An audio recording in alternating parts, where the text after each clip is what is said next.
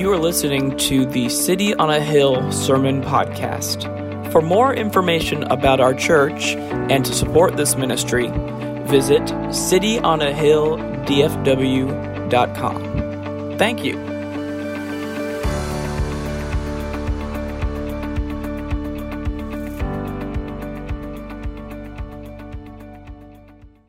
All right, well, good morning. How are we doing?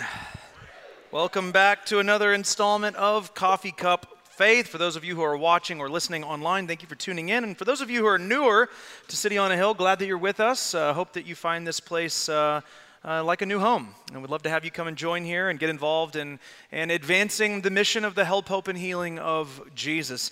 You know, I love crazy stories. I imagine most people like crazy stories, but I really love stories that have just some of the most improbable details, you know? Just kind of unbelievable, impossible sounding stories. I read this story this week about an English woman named Alice Roth. She was married to a man named Earl Roth. He was the sports editor for the Philadelphia Bulletin in the 1950s. And so as a result, they were very invested Philadelphia sports fans. I imagine that means they were quite violent. I mean, it's just the history. It's a rich tradition, right?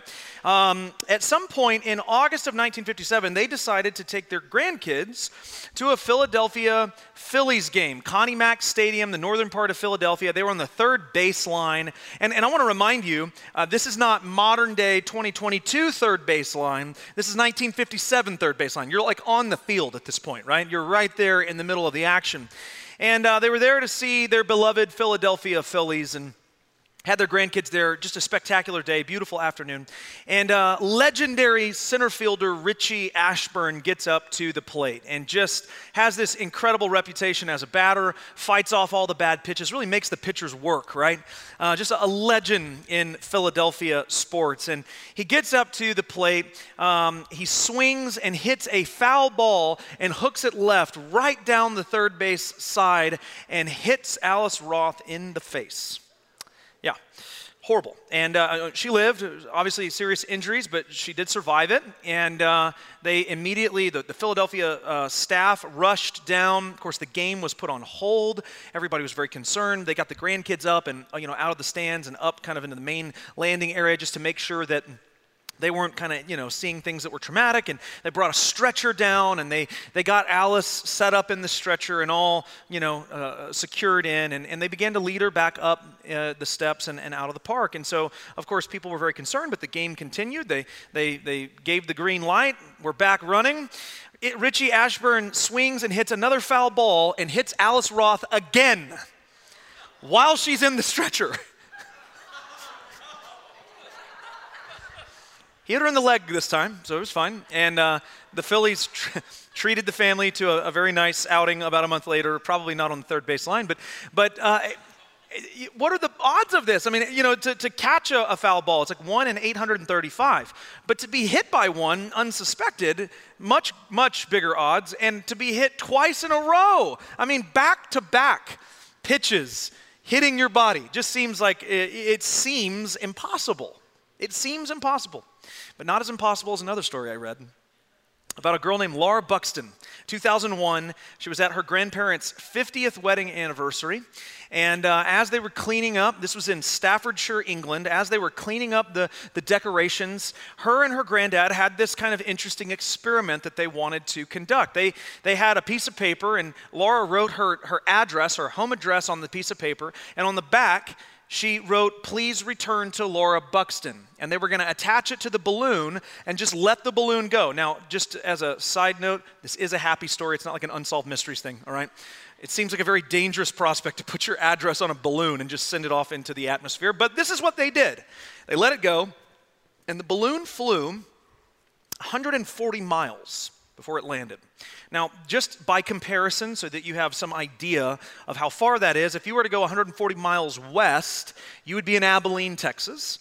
If you were to go 140 miles northwest, you would end up in Lawton, Oklahoma. So this is a long way. Like, this wasn't a couple blocks, 140 miles.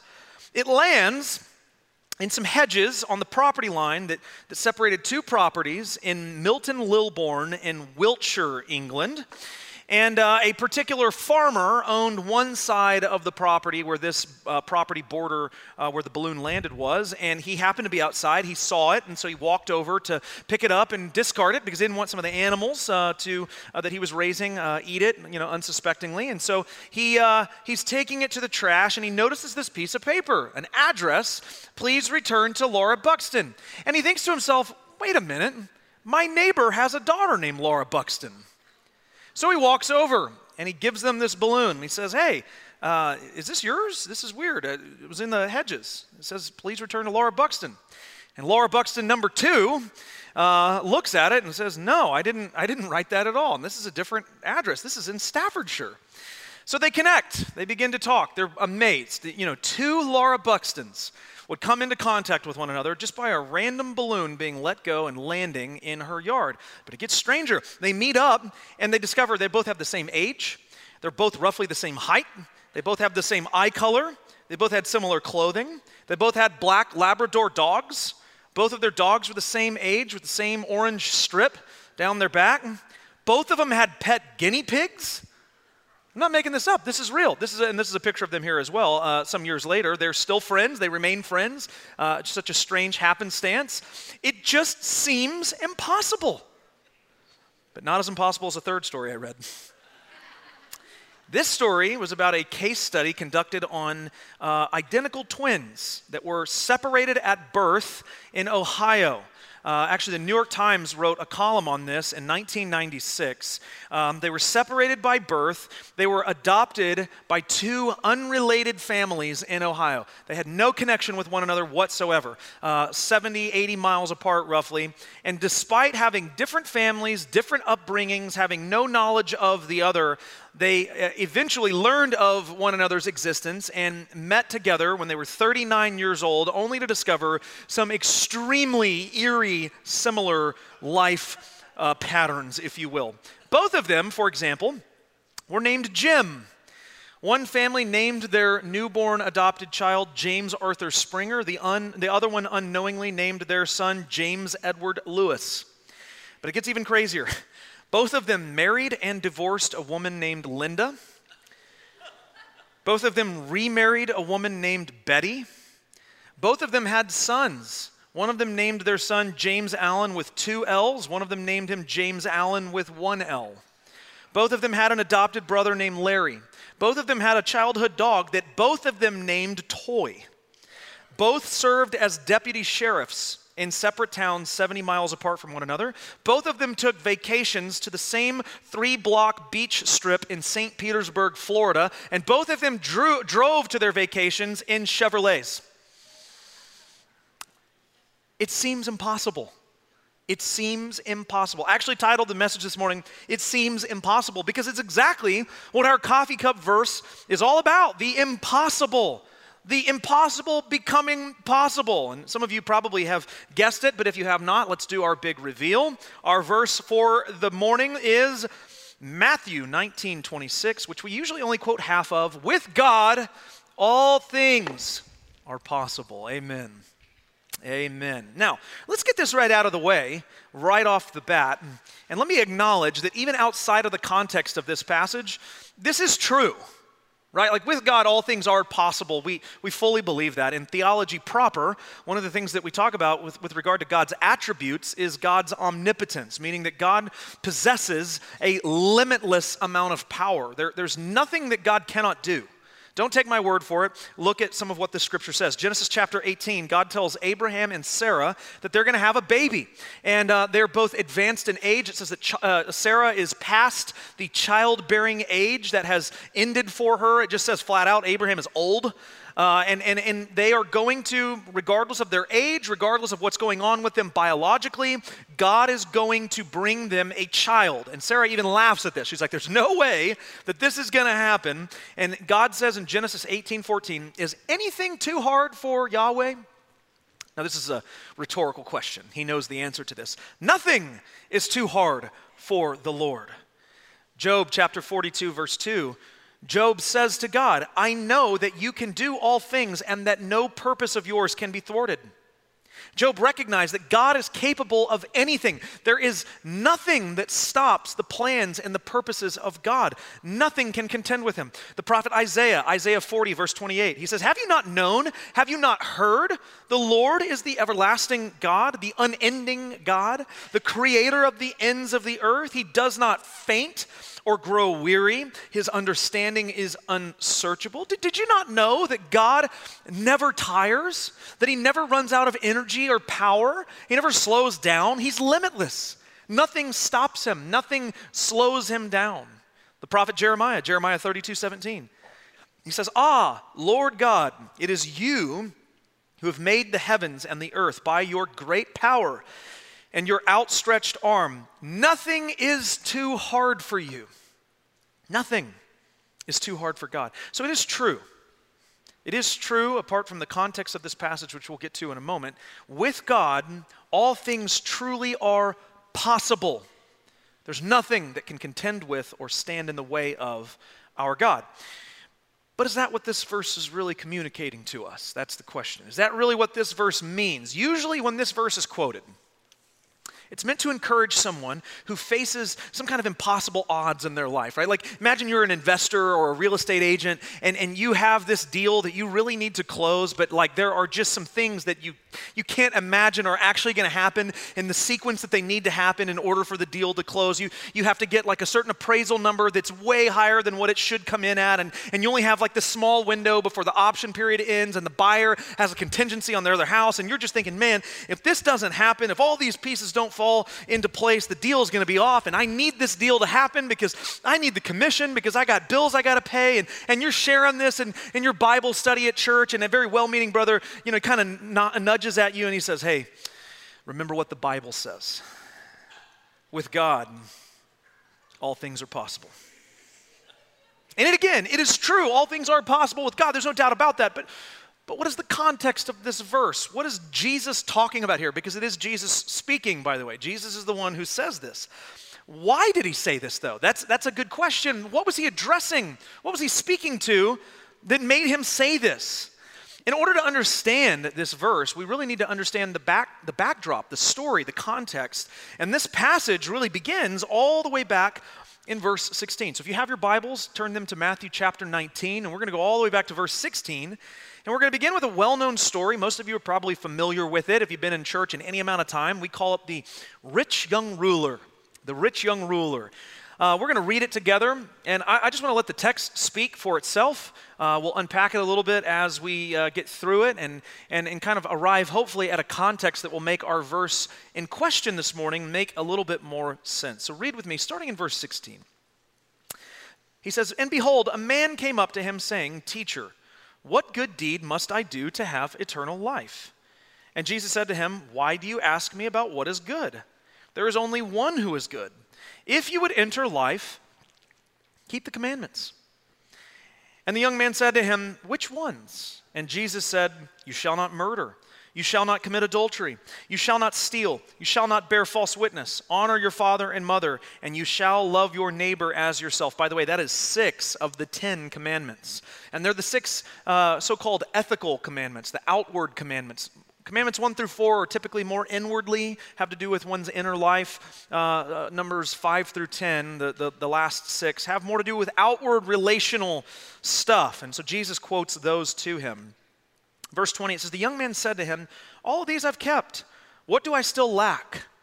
And Jesus said to him, 'If you want to be perfect, go, sell your possessions, and give to the poor, and you will have treasure in heaven. Then come and follow me.' And when the young man heard this, he went away sorrowful, for he had great possessions." Now, I think a pretty straightforward story. Rich young man comes to Jesus. He wants to know, how do I get to heaven? And an interesting side note, I want you to pay attention to at least one key word here. He says, "What good deed must I do to have eternal life?" It's an interesting word in the Greek. It's the word echo. It's a word that means literally to possess or to hold.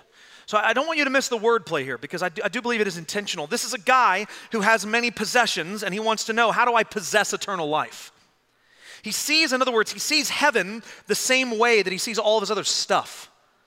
It's just something to have. It's something to gain. It's something to possess. And so Jesus enters into this dialogue with him. And after some back and forth about the commandments and living an upright life, and Jesus cuts right to the heart of the issue like he usually does when he speaks to people. And he calls this guy to leave his idols behind him. Because that's what they are. They're idols. This is a guy who has made a lot of money. He's had a lot of things as a result of that. He finds great satisfaction and security in those things. And so they had become idols in his life. And so Jesus does what God always does to his people, which is he calls them to repent of their idolatry and leave them behind and come and wholeheartedly follow after him. What did Jesus say? Matthew chapter 6, verse 24. He says, "No one can serve two masters. For either he will hate the one and love the other, or he will be devoted to the one and despise the other. For you cannot serve," he says, "God and money."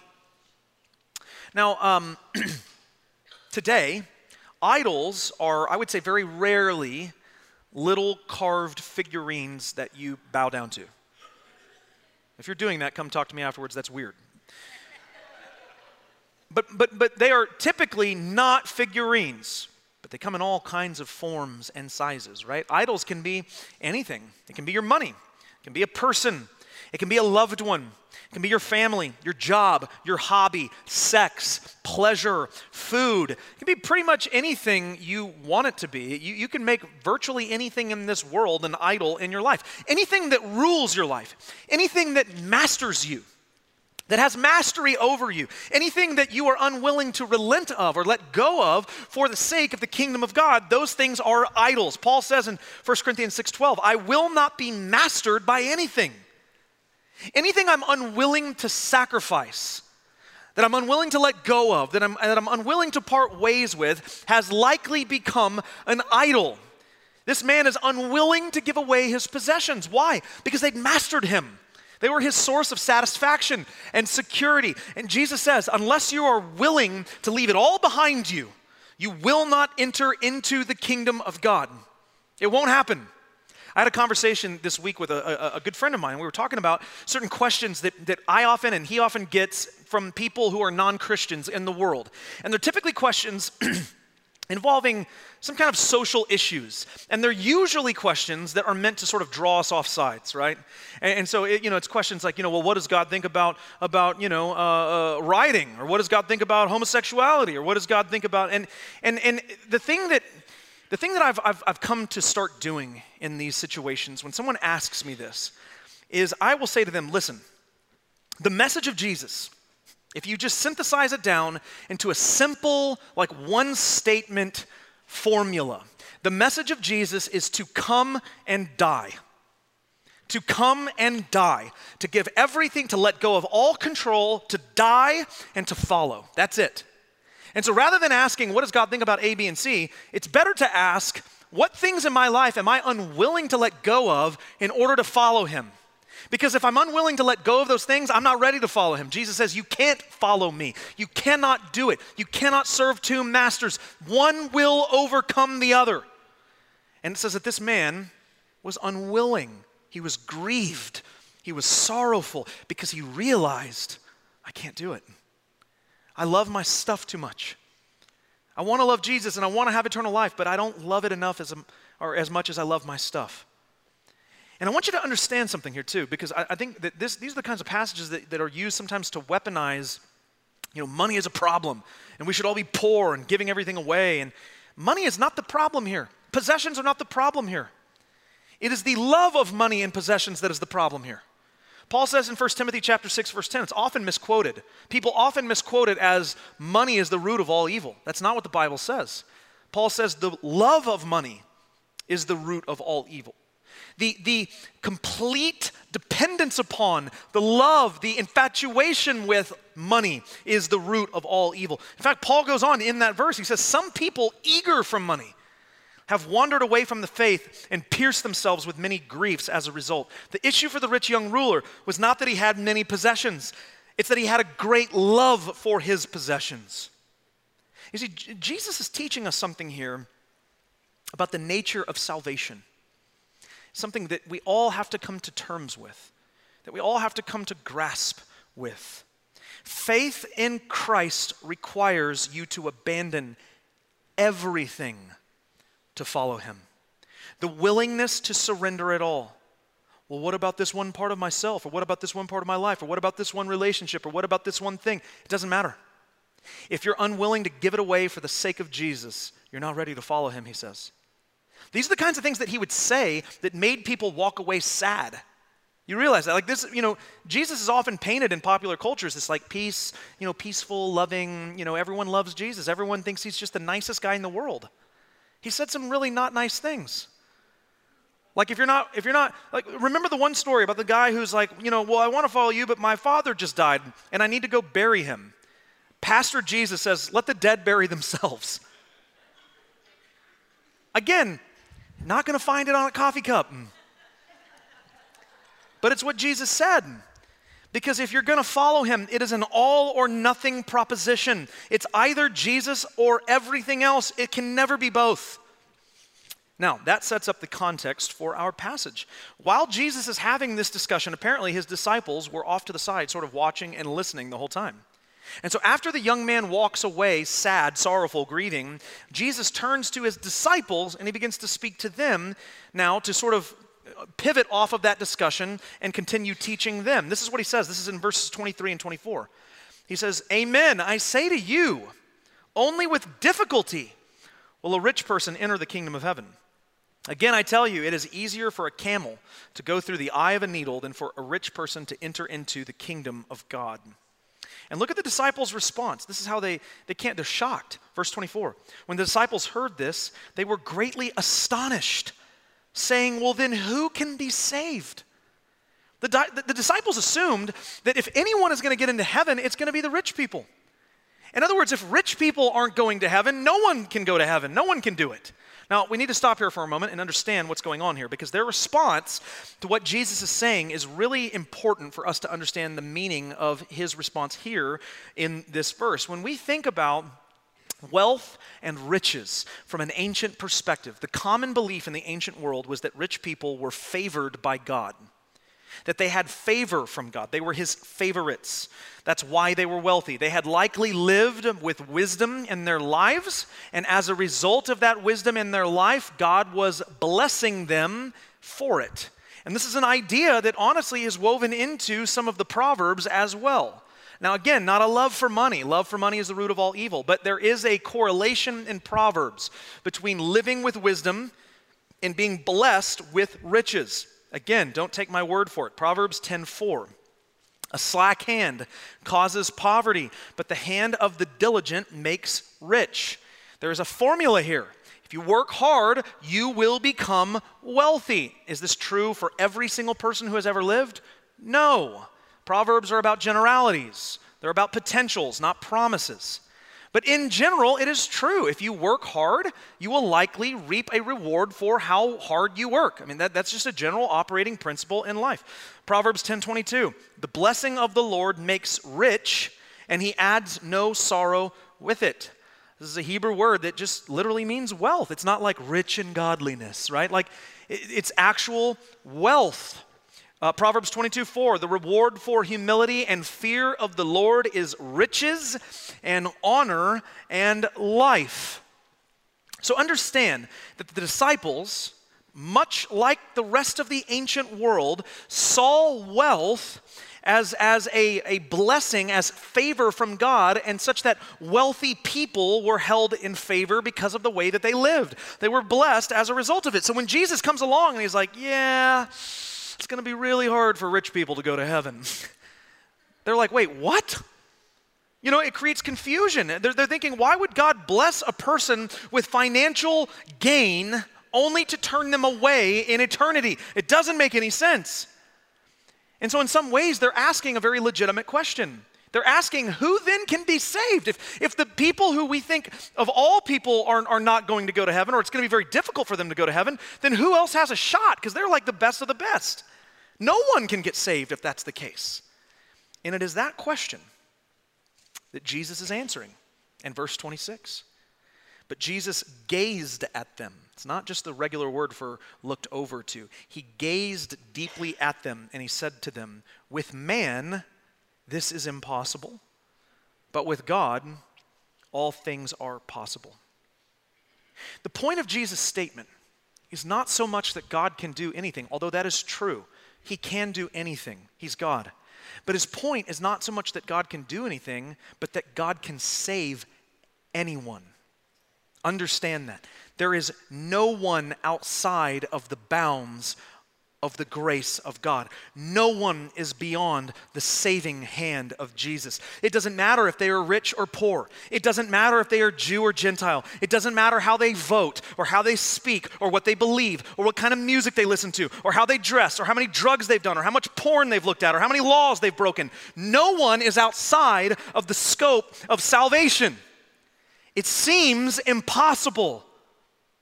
But with God, all things are possible, including bringing the worst of us to repentance. Now, here's what I want to do. For the remainder of our time this morning, I want us to talk through the aspects of salvation, but I want to do so from the human perspective in this text. So often when I talk and teach about salvation, I talk about it from what I would call the divine perspective, because generally that's how the Bible talks about it as well. What God has done in his grand economy to bring about salvation. That's typically how the Bible talks about this. God has chosen me from the foundation of the world. He's predestined me to walk in his fullness of the life he's given me. He's made me alive together with Christ. Christ becomes my substitute. He takes upon himself my sin and the wrath of God, and in exchange, I'm clothed with his righteousness. He places his Holy Spirit in me. All of these things are true. They're beautiful promises of Scripture with regard to the divine perspective of salvation. But here's the deal. You didn't know any of those things were happening when they were happening, when you came to faith. You had no idea. We say all the time, you don't choose Jesus. Jesus chooses you. And you think back to that moment when you confess Christ, and you're like, I don't know. It feels like I chose Jesus there. I remember praying. I remember doing that I wasn't like programmed. I remember that, and I made that choice. That's because this is an important distinction that I want you to get in your mind, and hopefully this will help you bring some kind of, resolution to some conflicts you have with regard to salvation. It's because you experience salvation from a human perspective, but the Bible explains salvation from a divine perspective. They're different. You don't experience salvation from the divine perspective. You're not divine. You're human. You experience it from the human perspective. God is not human. He's divine.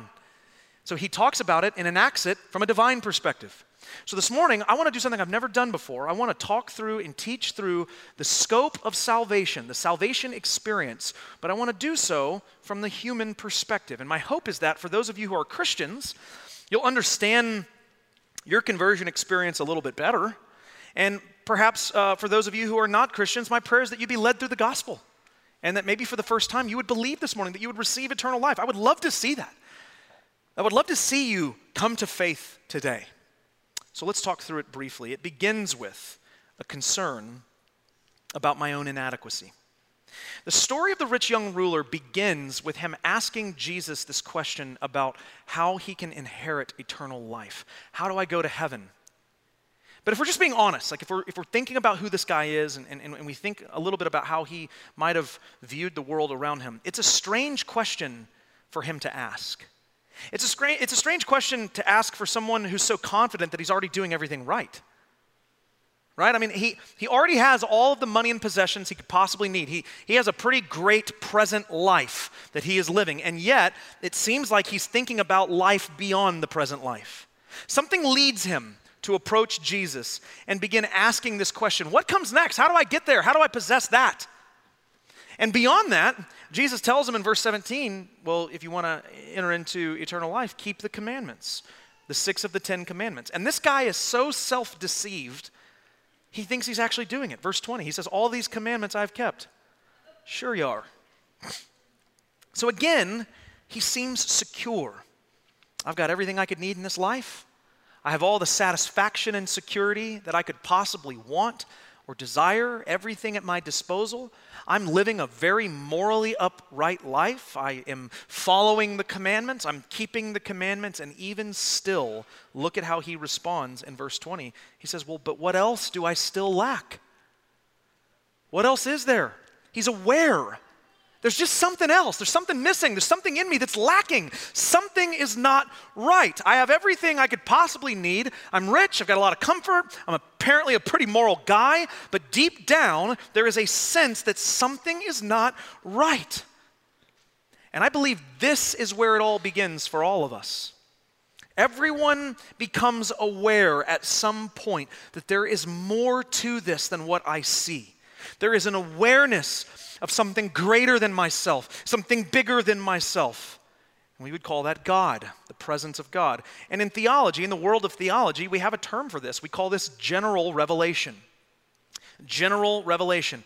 There is general and special revelation in systematic theology. Special revelation is what we would call the Bible. It's God's specific revealed work. It's his fully revealing to humanity. Whoever reads it, whoever sees it, whoever is in touch with it, right? The gospel, everything in the scriptures, the person and work of Jesus Christ, special revelation. But not everybody hears the gospel. Not everybody has read the Bible.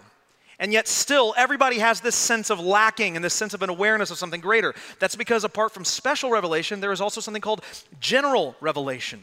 It's not specific enough to bring someone to faith. It's not specific enough, like you don't get saved through general revelation. But it is enough to make you aware that there is something out there. There's something going on beyond me. And it can be found in at least two places according to the Bible. In creation is the first place. Psalm 19, verses 1 and 2. The heavens declare the glory of God, and the sky above proclaims his handiwork, it says. Day to day pours out speech, and night to night reveals knowledge. The psalmist is saying, if you just look at creation, it is saying something to you.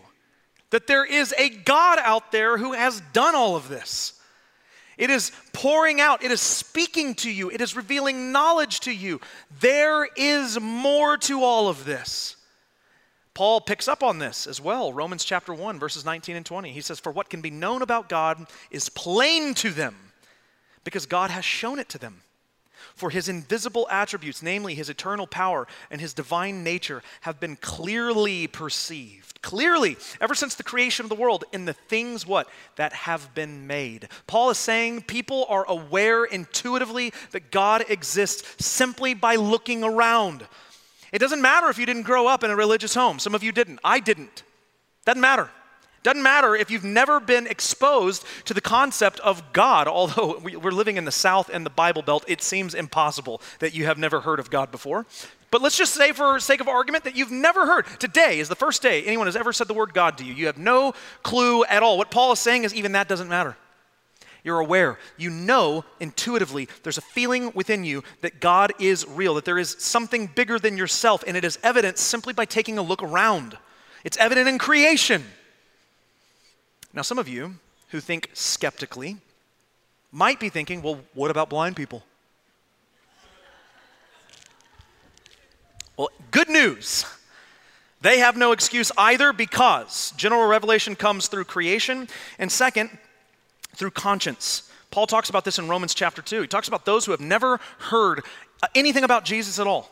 And in Romans chapter 2, verse 15, he says, the work of the law is written on their hearts, while their conscience also bears witness, and their conflicting thoughts accuse or even excuse them. He's saying, even though they may not know what is right according to Scripture, they know what is right according to what God has put on their hearts. And this is true. I mean, when you consider the vast landscape of human cultures throughout human history, you find a lot of the exact same moral laws across the board, regardless of their religious affiliation.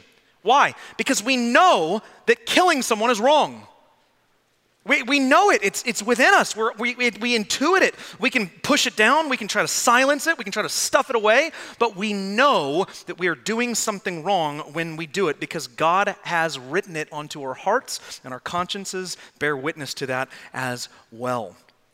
There comes a point in our life, I think, when this kind of awareness that God is real. We may not know who he is. That comes with special revelation. But that there is a God, and that the reality that there is a right and wrong is binding on us, that awareness strikes us to the core eventually. For the first time, we start asking the question, well, where will I go when all of this ends? Or even better, have I done enough to get there? Knowing that we haven't. Knowing that I have fallen short. I just can sense it. There's something inadequate about me. It doesn't matter how successful my life looks, how great my relationships are. I feel a sense of lacking within me, and I become concerned about that. Some of you are here this morning in that space. You can sense it. There's more to life than all of this, and you're aware of your own inadequacies, and you're not even sure why you feel that way, and it's because you are inadequate. The Bible says we all are. We all fall short of God's glory, Romans 3:23. And God has given us, through general revelation in both creation and in our own consciences, the ability to sense it, to feel it. So it starts with a concern about my own inadequacy. It moves, second, to a confrontation with the truth. That's what happens here with this rich young ruler. He's confronted with the truth in the living word, Jesus Christ. At first, he's concerned with this feeling of inadequacy, but it was only a feeling. But once he's been confronted by Jesus, he no longer feels like he's lacking. He knows he's lacking. He knows he's unwilling to give away his possessions. He knows he falls short. There's no doubt anymore. Now, how does this happen today? What brings a person to this place? Through hearing the gospel of Christ. That's it.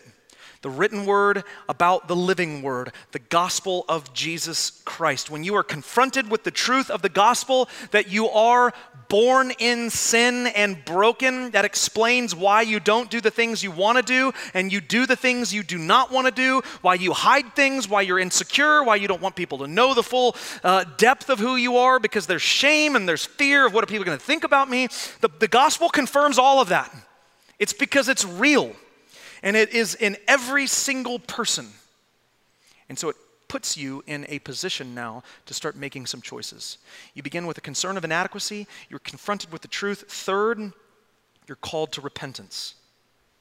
Now that I know the truth, that I am broken and dead in my sin, I am forced to make a decision.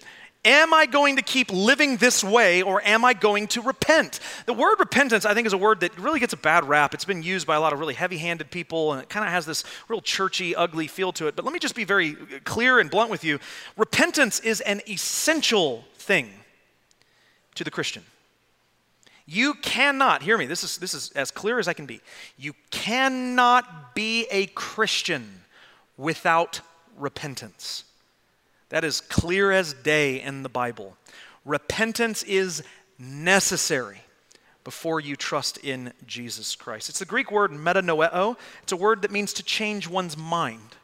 It means I think one way about something, and when I repent, I change my mind and I think differently now about that thing. This is something that Dallas Cowboys fans do every season. We think we're going to the Super Bowl. We repent, we change our minds, we know we're not going to the Super Bowl. This is the position that every person is faced with. Will I change my mind about the present way I live my life and the way that I believe the world is governed, and will I change it now to acceptance of what the Bible teaches? You can either fully repent or you can move on to the other direction. This is sort of a fork in the road. So we're going to, assuming you repent, there's a next step. We'll go there in a moment. But let's stop for a moment and let's just say maybe you don't repent. What's the alternative? Here's how it works. You begin to stuff that feeling back down and silence it. Just try and forget about all this. Now, there's no way they're right. Begin to rationalize. There's no way they're right. They're not that great of people anyway, which you're right about that. We're not that great of people. We're broken. We need the Savior just as much as you do. But you begin to silence that and stuff it down and push it aside and push it away and not think about it. I don't want to think about that. I don't want to be inconvenienced by that, right? I don't want to deal with all of that. And the Bible says that when we do that, something happens to my heart every time I push that down and stuff it away. It becomes hardened. That's the word that Paul uses very regularly. We harden ourselves and our hearts to the truth of God's word. Romans chapter 1 talks about how there are people who are living in sin and how when you continue to do this, when you continue to harden yourself over and over and over again, God eventually gets to a point where he just relents and says, all right, if you want to keep living that way, have at it, which is a really terrifying place to be. When God says, you want it your way, you got it. Romans chapter 1, verse 24, it says, God gave them up in the lusts of their heart. He goes on in verse 26, God gave them up to dishonorable passions. Verse 28, God gave them up to a debased mind to do what ought not to be done. This is what's happening with the rich young ruler, right? He doesn't repent. He walks away sad, sorrowful, grieving because he's unwilling to surrender the things that he knows are preventing him from walking fully in what God is calling him to walk in. And some of you are in that same category. You've heard the gospel so many times, and every time you reject it, you're just furthering yourself away from it. You're hardening your heart. It becomes harder to hear it every time you shove it down. Which is why Hebrews chapter 3, verse 15 says very clearly, today, if you hear his voice, do not harden your hearts. Why? Because there may not be a tomorrow. There may not be a tomorrow. Today may be the last time God ordains you hear the truth and believe. Now let's assume that you do repent. What happens next? Fourth, there's a commitment to believe. Now that you've repented of your sin, next on the docket is believe the gospel, right? You've changed your mind about your sin. You've turned the other way. You're in agreement with God. Yes, that's sin. I shouldn't live that anyway. I forsake that life. I'm giving it all to you. Now I believe the gospel. And it is the belief in the gospel, the Bible says, is really where the promise of salvation is found. Romans chapter 10, verses 9 and 10. Paul says, if you confess with your mouth that Jesus is Lord and you believe in your heart that God raised him from the dead, you will be saved. For with the heart one believes and is justified, and with the mouth one confesses and is saved. He goes on in verse 13, one of the most beautiful and hopeful verses in the New Testament. Everyone who calls on the name of the Lord will be saved. Well, what if I've done drugs my whole life? Everyone who calls on the name of the Lord will be saved. What if I'm a sex addict or an alcoholic? Or I've killed someone. Everyone who calls on the name of the Lord will be saved. What if I have a bunch of sin in my life that I've never told anybody? Welcome to reality. You're no different than any of us. And the Bible says that if you repent of that sin and you believe in your heart and you confess with your mouth that regardless of what it is that you've done in your past, the grace of God is big enough to cover it, and that you will be saved, that you will have eternal life. That's the promise of God in Scripture. It's the promise of God that we can hold to. And finally, when that happens, fifth, we rest in a contentment in grace. Knowing now that my sin is out in the open, it's been dealt with by Jesus on the cross. I can walk in the full freedom and the forgiveness that Christ has given me. I have nothing to be ashamed of anymore. There's no more hiding. There's no more insecurities. It doesn't matter how bad your past is. It doesn't matter what people think of you. It doesn't matter what people think of you once they know what you repented of. It doesn't. Because you're going to go into eternity with their opinions having 0% affected your eternal life. You can walk in the full freedom and contentment knowing that everyone else may think I am an absolute disaster, including myself. But the grace of God has covered me because I believed and I confessed and I repented. And the Bible says if I do that, I'm saved. I want to end this morning with a prayer like I usually do, but rather than just jumping right into it, I want to give you a moment personally. And if you are a believer, this is what I want you to pray about. I want you to consider the gratitude that you have for God. As you think about your own conversion experience, you think about the way God worked in your life, and now that you know a little bit more about the divine perspective of salvation that you've probably learned in other sermons and in Bible studies, you can kind of see how those things were happening behind the scenes as you walked through that human experience of conversion, because it was going on behind the scenes. You just didn't know it. You didn't see it. I love to think about my own conversion experience, that when I came to faith at 21 in this church 16 years ago, there was something lacking in me. There was something inadequate that I knew, that I was aware of. But when I begin to think now, having lived all these years walking with Jesus, I can see how the hand of God was on me way before even that.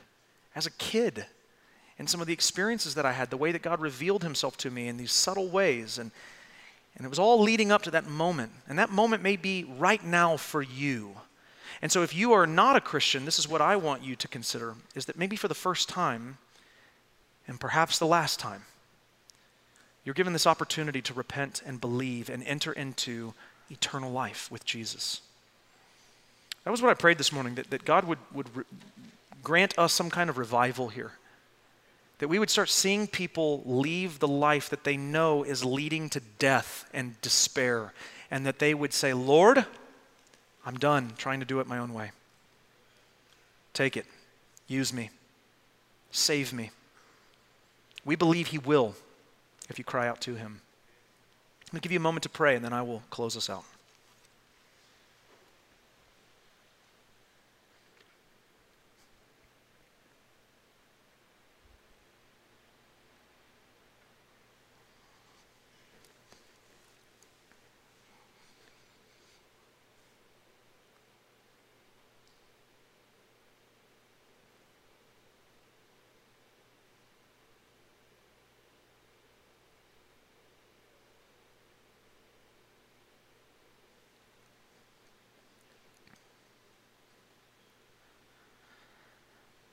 Father, would your Holy Spirit bring conviction this morning and lead those people that you are going after, that you mean to bring into your kingdom. Would today be the day that they would lay their life down for your sake and follow you. We thank you. I thank you that you led me down that path so many years ago. I don't know anyone who follows Jesus who regrets it, who looks back on that time and thinks, I wish I wouldn't have done that. I don't know a single person. I know so many people, including myself, who wished we'd gone down that path sooner. So would you grant faith where possible and where necessary? And would you save those who cry out to you? How we love you, how we honor you, we thank you. We're filled with gratitude that you call us out of darkness and into light. Pray that you be glorified in all of those things. Pray these things in Jesus' name, amen. Amen. Let me say to you, some of you that do become believers, there are going to be people in your life when you walk out of this room that are going to be in utter shock that you call yourself a Christian. They will. And let's just be honest, that's rightful of them, probably. They're going to think there's no way that person is the real deal. They're going to think it seems impossible. And remind them that with God all things are possible and that anyone can be saved who calls upon his name. Amen?